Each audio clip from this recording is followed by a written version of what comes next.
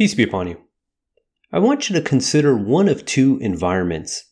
The first environment is that of a bustling city with crowded streets, tall buildings, and an abundance of artificial light.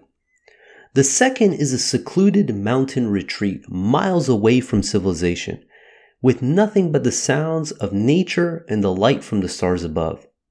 In which of these two environments would cause you to be more reflective of God? While towns and cities are great for commerce and entertainment, they're not always ideal for our souls. The constant distractions make it easy to forget that we are this tiny mote spinning thousands of miles an hour around a massive fireball that is 1,000,000 times larger than our planet, hurling through a vast universe that is billions of light years across. This simple act of being able to stare up at the stars, which has caused countless people throughout history to reflect upon the glory and awe of God's design, has been lost by the consequence of light pollution man has contributed in our effort to improve our condition. In Psalms 8 of the Bible, we read, "Lord, our Lord, how majestic is your name in all the earth. You have set your glory in the heavens through the praise of children and infants. You have established a stronghold against your enemies to silence the foe and the avenger. When I consider your heavens, the work of your fingers, the moon, the stars, which you have set in place, what is mankind that you are mindful of them? Human beings that you care for them. You have made them a little lower than the angels and crowned them with glory and honor. You made them rulers over the works of your hands. You put everything under their feet, all flocks and herds and the animals of the wild and the birds in the sky and the fish in the sea, all that swim the paths of the sea. Lord, our Lord, how majestic is your name in all the earth." On October 14, 2003, 45 million Americans in the Northeast lost power. For once, the cosmos above New York was not blocked by the perpetual light caused by the city. This allowed millions of inhabitants to be able to see the Milky Way galaxy for the first time in their entire lives. The unexpected sight caused many to panic and call 911 to report a strange phenomenon described as gas in the night sky. For countless people, not only did they never see the Milky Way galaxy, they were not even aware that such a massive spectacle was lingering above them for their entire lives. Now contrast that with all the generations who lived prior, whose view of the perpetual vastness of the night sky and all its mysteries were part of their regular lives, where constellations were as well known to them as the names of local streets and cities are to people of today. How would such an upbringing or lack thereof impact a person's relationship with God? In Surah 96 verse 6 and 7 we read, "Indeed the human being transgresses when he becomes rich." The Arabic word for rich is astaghna, and it literally translates to mean self-sufficient. And what more sign of the achievement of being rich and self-sufficient for man than that of the creation of a city? To think that you could so conveniently go to any restaurant you want and you have trained chefs ready to serve your every whim, make whatever dish it is that you want, or accessibility to a gas station to put fuel into an automobile, to be able to go to a grocery store and pick whatever fruits or vegetables or meats you want. These are all blessings. These allow us to feel self-sufficient. But the paradox of this is that while these are blessings for human beings, we have a tendency of transforming these blessings into mechanisms that make us forget our Creator. In Surah 17, verse 83, we read, "When we bless the human being, he becomes preoccupied and heedless. But when adversity strikes him, he turns despondent." Recently, I started watching this show called Alone, where they take 10 participants and they place them into a remote location, complete isolation, with nothing but the supplies that they have in order to survive. And the individual who survives on their own in isolation for the longest ends up winning $500,000. Now this season they have them in Antarctica. And what's fascinating is you see these simple things that we take for granted in our day-to-day lives.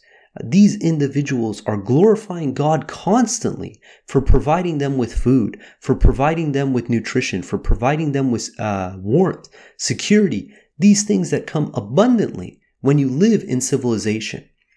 And it's this disconnect that makes us forget our Creator, that this is not the normal state of affairs, that this is a huge blessing that God has bestowed upon us to see whether we're appreciative or unappreciative.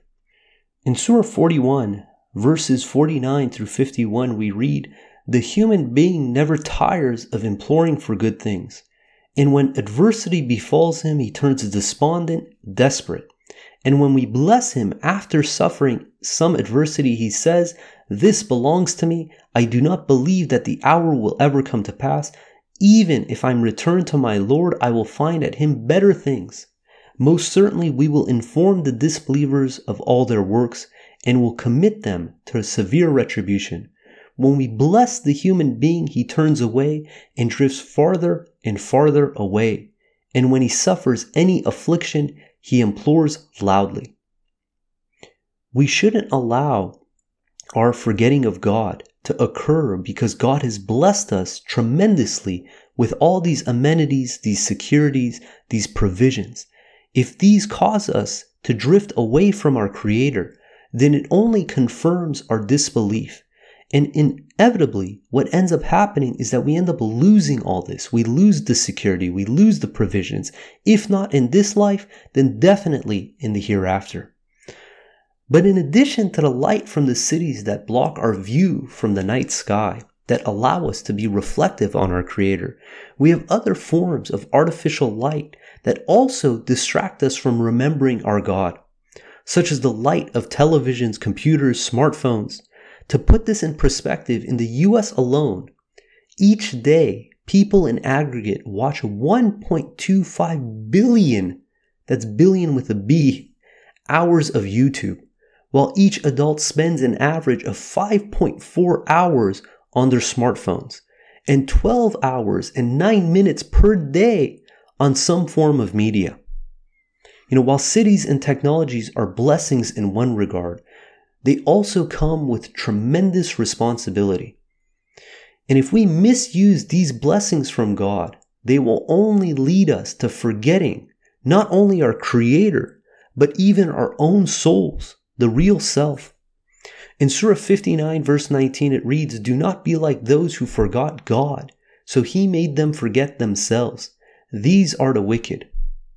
Like a baby in a womb that requires a mother to provide the food, the water, the oxygen by means of the umbilical cord to survive, our souls need the constant connection and remembrance of God that is achieved through the worship practices. So we should not let the artificial light created by men, provided to us as a blessing from God, distract us from the light from God that reminds us of our Creator. In Surah 24, verse 35 through 39, we read, "God is the light of the heavens and the earth. The allegory of his light is that of a concave mirror behind a lamp that is placed inside a glass container. The glass container is like a bright pearl-like star. The fuel thereof is supplied from a blessed oil-producing tree that is neither eastern nor western.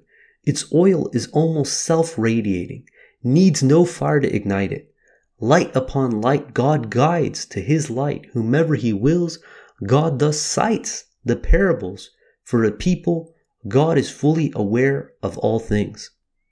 God is shining his light, his blessings, his signs for us to remember him 24/7. All it takes from our part is to take heed, to not be distracted by the light created by men through our smartphones, through our computers, and forget the light that God is providing us, that is giving us life in this world and in the hereafter. In a moment's notice, our entire world, our entire existence could be flipped upside down. And we take this for granted, that at any moment an asteroid can come colliding into the Earth. An explosion from some blast from some port completely unbeknownst to the people could take off and dramatically change the lives of every inhabitant within its radius. These events are to humble us to realize how fragile we are, how much we have to lose if we don't use this life accordingly to glorify and worship our Lord. It continues in 24:36 as God's guidance is found in houses exalted by God, for his name is commemorated therein, glorifying him therein day and night.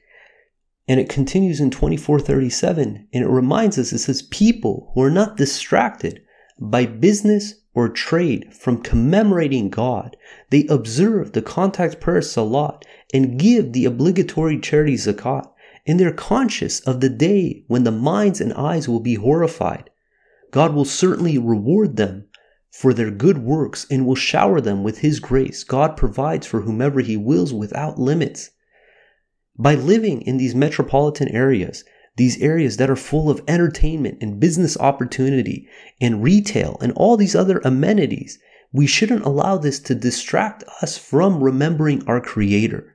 We shouldn't need to be in total isolation in the wilderness to remember how fragile we are, how much these blessings that we take for granted really mean for us in this world and in the hereafter. And it's those individuals who show that under all circumstances, if they're rich or they're poor, if they're self-sufficient or if they're not, that they need God in order to be able to survive in this world and in the hereafter. And God equates those who miss this fact as individuals who are chasing a mirage. It continues in 24:39. It says, as for those who disbelieve, their works are like a mirage in the desert. A thirsty person thinks that it is water, but when he reaches it, he finds that it is nothing, and he finds God there instead to requite him fully for his works. God is most efficient in reckoner. These individuals who waste their life on this planet during their entire existence, forgetting their Creator, forgetting their soul, forgetting the nutrients they need from worshiping God alone, they're going to be in for a rude awakening when they realize all their works have been nullified. All their works have been in vain because they weren't using it to draw closer to God. God informs us that in the hereafter, those who spent this life glorifying God, acknowledging his blessings, being appreciative, are going to have their lights radiating from them. Because that's what they were doing when they were praising God in this life. They're going to continue with those blessings into the hereafter. But those who spent this life being completely heedless, completely forgetting of their Lord, their Creator, why they're here, their purpose, their existence, in the hereafter, they're going to be begging the believers to absorb some of their light. In Surah 57, verse 12 through 15, we read, the day will come when you see the believing men and women with their lights radiating ahead of them and to their right. Good news is yours that on that day you will have gardens with flowing streams. You will abide therein forever. This is the great triumph. On that day, the hypocrite men and women will say to those who believe, please allow us to absorb some of your light. It will be said, go back behind you and seek light. A barrier will be set up between them, whose gate separates mercy on the inner side from retribution on the outer side. They will call upon them, were we not with you? They will answer, yes. But you cheated your souls, hesitated, doubted, and became misled by wishful thinking until God's judgment came. You were diverted from God by illusions. Therefore, today no ransom can be taken from you, nor from those who disbelieve. Your abode is the fire. It is your Lord and a miserable abode. These individuals were distracted by illusions. When you think of an illusion, usually the thought I have is a manipulation of light, similar to the example of a mirage, where it's a manipulation of light to make you think that this is what you're supposed to chase. These individuals who spend endless hours watching, brainless entertainment, while that's fine for moments, it's fine if you use those opportunities to draw closer to God, to be reflective upon God, that these can serve as distractions from our Creator. The simple act of being able to have a roof over our head, to be able to be insulated from the elements outdoors, from being able to have this technology that allows us to entertain ourselves, to do commerce and trade and business, to be able to learn from and grow our development and understanding, can also be used to trick us, to distract us from remembering our Creator. The judgment is up to us. How do we want to use these technologies? How do we want to use these blessings? If we're only using them to distract us from worshiping God, from commemorating God, then it's going to be to our detriment. But if we use these in order to draw closer to God, to be able to tap into information and knowledge, to grow in appreciation, to learn from other people's lives and mistakes and wisdom, then these are a huge blessing for us. And it's up to us how we choose to use them. But there's another way that this can be perceived. In Surah 24 verse 40, it says, "Another allegory is that of being in total darkness in the midst of a violent ocean, with waves upon waves in addition to thick fog, darkness upon darkness. If he looked at his own hand, he could barely see it. Whomever God deprives of light will have no light." God allows us sometimes to enter the darkness in order to be able to see the light. When we are inundated with this artificial light, these illusions of this world, we forget what really matters. It's our connection with God. So God allows us to momentarily get into these situations of total darkness, metaphorically and physically, in order for us to be able to draw closer to God. Now, these might seem harsh, it might seem cruel, but the reality is that this is for our own souls. Because sometimes to realize how precious it is for the things that we have, we need to momentarily taste what it's like not to have these things. In Surah 4 verse 141, it reads, "What will God gain from punishing you if you became appreciative and believed?" God is appreciative, omniscient. God is most gracious, most merciful. He creates these scenarios for us to be reflective, to draw closer to God, to make sure that we have the right priorities in place. And these are out of mercy from God. So let's not let the light created by men distract us from God's light that's going to provide us guidance in this world and mercy in the hereafter. God willing, we're going to end there. If you guys got comments or questions, please hit us up at qurantalk@gmail.com. If you guys like the podcast, please leave us a review. Let other people know about it. And if you want to follow along with the verses of the Quran, the best source is to read the Quran itself.